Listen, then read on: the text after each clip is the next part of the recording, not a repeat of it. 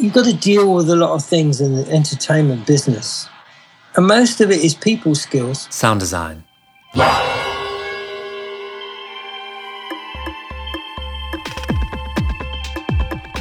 Sound Design Live is produced independently by me, Nathan Lively, in Oakland, California.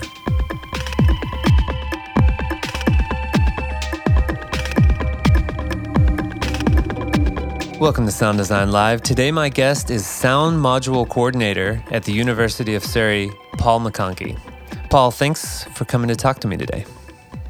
No problem.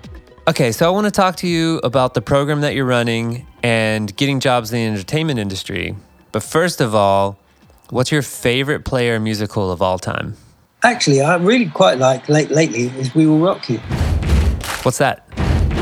That's a musical that's in London at the moment. Really interesting show. I would recommend anybody go and see it. All right, Paul, so how did you get your first job in audio? I was a musician, first of all. My best friend wanted to be a guitarist, and I did too. And we had to form a band, and that band consisted of only one guitarist. So I had to play keyboards. So I got stuck on the keyboard very begrudgingly. We went on to actually finally get a record deal. Really? And yeah, the band fell out, as usually what most bands do when they get a record deal. Finance has a problem. And I found out the best way to keep alive was the most expensive thing that we had to do was record in the band. Mm-hmm. So I decided that with the money that we got out of the band, the bit that we split it out, we split it sort of 5-6 ways. Mm-hmm. The money that I put into a recording studio and started my own recording studio and recorded bands and my own material. And from then onwards, it sort of escalated and I started doing some live work with the bands and happened to be their front of house sound engineer because I mixed them in the studio. And it went on from doing smaller bands to larger and larger bands, and larger bands came into the studio and I used to go out and tour with them. And then I suddenly went full-time live on tour with rock and roll bands. How did you start getting your first clients doing recording? Were they other people that you knew from playing around, other musicians that you knew personally? Yeah, I mean, you make contacts through contacts that you get from playing live and being in on the scene, as they say, which is the local bands. And we started breaking out into the radio stations and doing competitions for various different bands to come in to record. And then myself and my friend got quite linked in with various different people and bands. And we started to do some various recording. We also done some songwriting.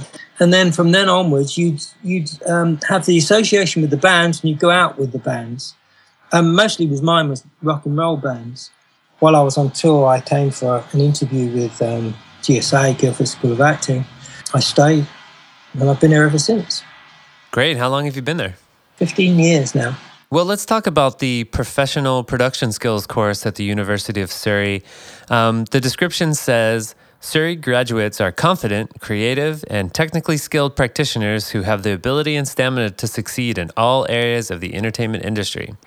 So I like this idea of having a wide range of production skills. I don't think most students are thinking about that when they go to school because I definitely wasn't. I just wanted to be the greatest record producer in the world.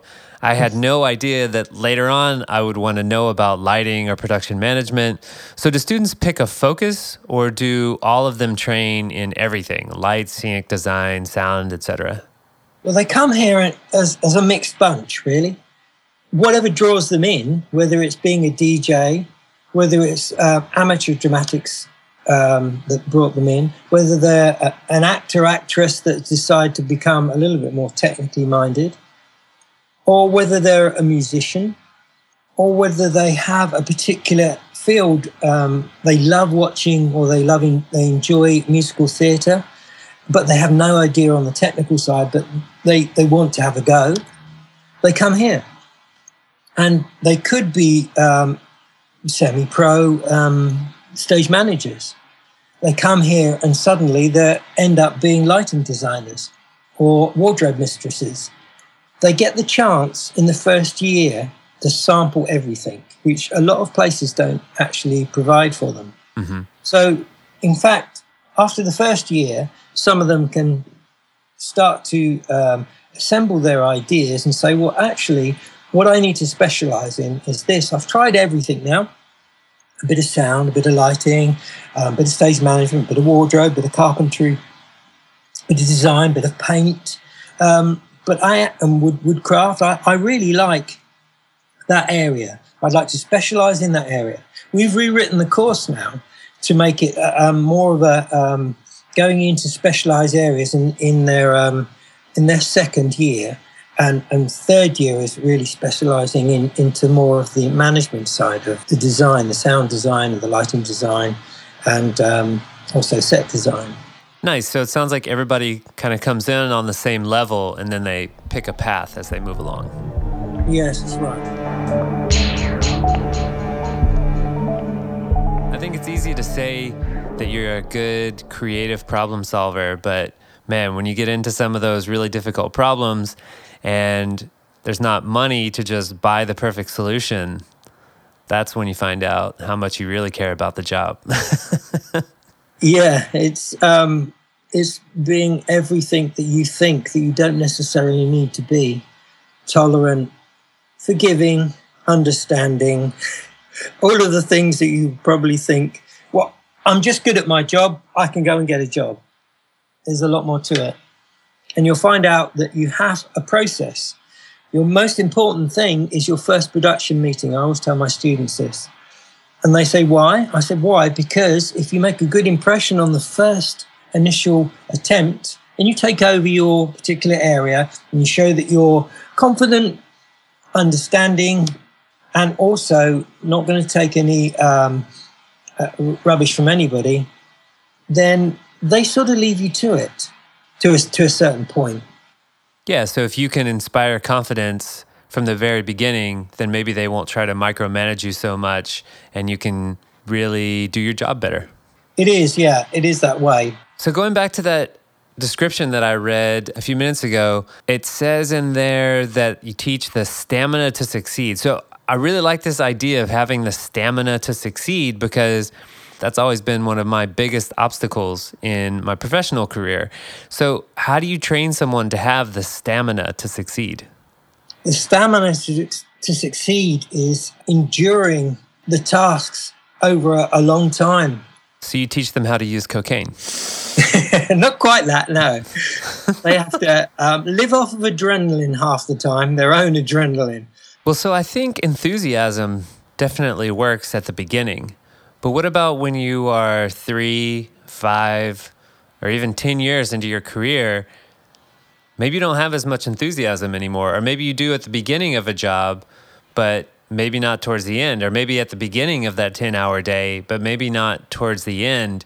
So do you think after people have been doing this for a while that they're still running on enthusiasm? I mean, what else do you think you could say about the stamina to succeed? I think you have a love for the art.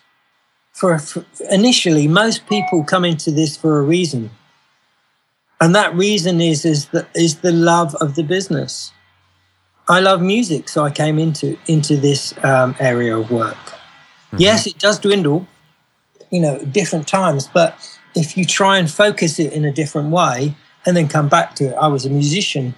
I wasn't a particularly good musician, but I was a musician. And I found out my love of music took me towards sound engineering.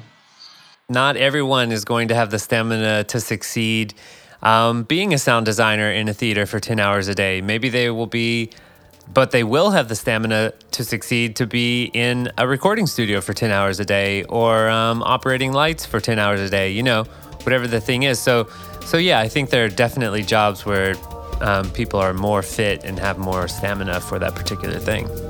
Yes, very much so.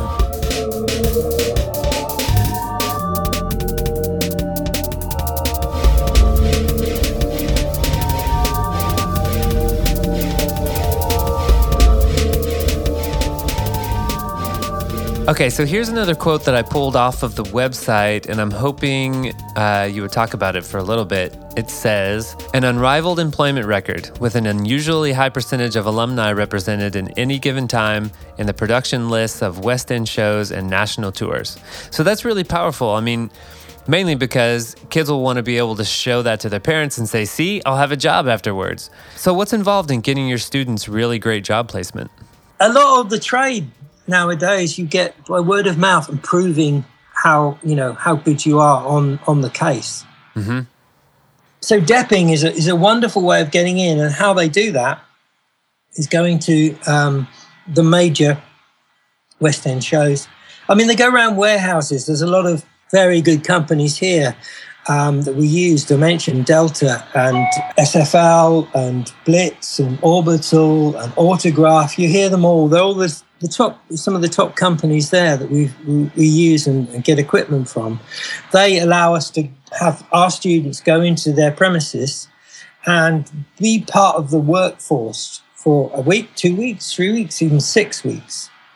And they get familiarized with the processes that the industry is doing at the current time, the equipment, and meet the people that come in and out. So once you network and start to meet people, they say, oh, I recognize your face. How are you doing? There you go. We need somebody to do. Hey, you worked for free for us for a while. Yeah, exactly. But that's the way it goes. Work for free for us for a while, but eventually you get a reputation. And that reputation is gold dust. So you said one thing that I didn't understand. What's a DEP? Oh, a DEP. Oh, to deputize is somebody who goes in and deputizes as one of the other guys. Normally, say, for instance... okay, so there's no job interview. They're just deputized. They immediately become someone without having to go through the normal process. Yeah, because you've already seen their work. You understand who they are. They work well with it's a lot of... getting a job is a lot of fitting in half the time because it's a family. Mm-hmm. That body of people that are in a show are a family. Will you fit in that family? No. Okay, then you're not going to be invited. If you do fit in that family and they think, right, it's not going to cause me any problems as a lighting sound designer or stagehand, they'll be good to come in for that, and that they won't upset with our wonderful cast. So in they come, they get a chance to do, like, say, for instance, the sound number 4 job, which is assisting the sound number 3, putting the radio mics on backstage. And they get used to the face and they like that person. And next thing you know, they've got the job. There they go. I've had students come out of here. One of my students went to a place called Orbital. They worked there for a little while. They got in, they did some networking. They got on, they said, here we go. Try this show over in the West End. They went to the West End show. They depped for a while. Somebody else saw them. They got some work. She's now working at I don't know whether you heard of the O2 in England. Yes. She's working there as number 2 or number 1 sound engineer. She probably gets twice the amount of wages that I get. All right. That's how students work. We've been very lucky here because of our connections and how we sort of place students. We have had a good response on that in the industry.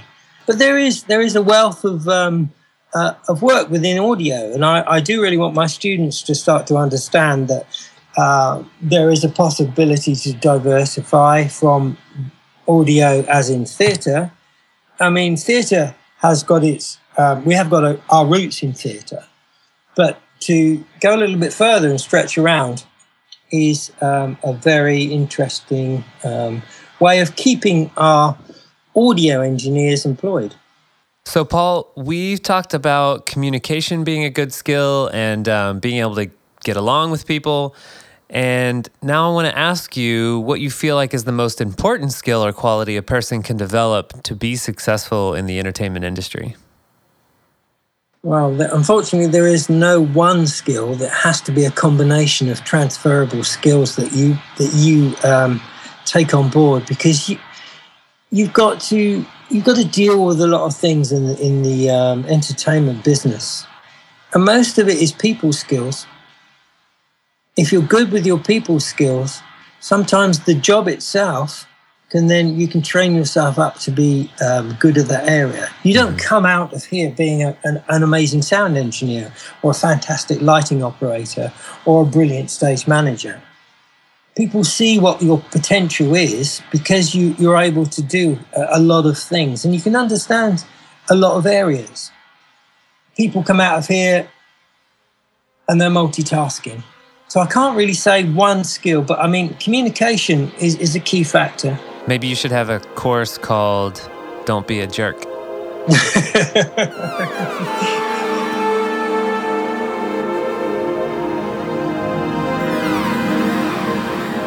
Hey, have you guys heard of Patreon? It's kind of a big deal. It's like an ongoing Kickstarter for artists and podcast producers. If you go to patreon.com/sounddesignlive, you can start supporting this podcast for as little as $1, and you can get some free shit like ebooks, career coaching, and backstage VIP passes. Pretty sweet, right? And the more supporters who join, the more awesome Sound Design Live will become.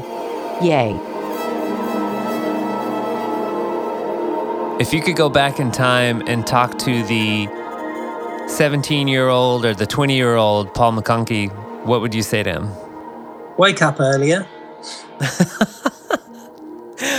Make sure you're on time everywhere. Did you used to be late everywhere? Oh, terribly. Yeah? Did you lose jobs because of that? Yeah. Okay. Listen to people.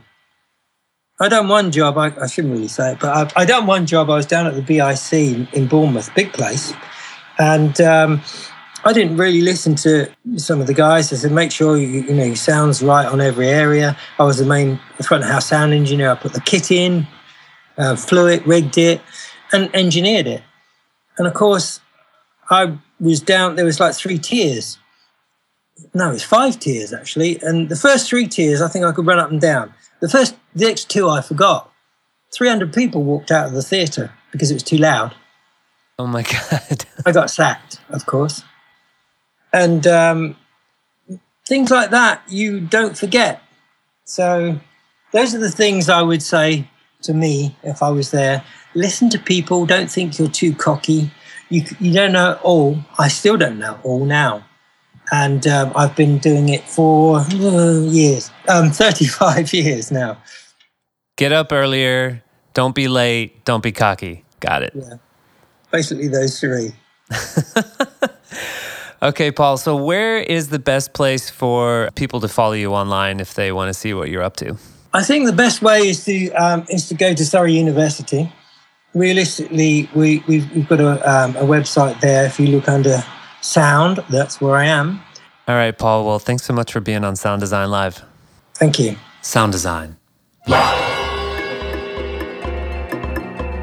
Thanks for listening to Sound Design Live. Music in today's episode provided by ISO 999. Find his music at reverbnation.com/ISO 999.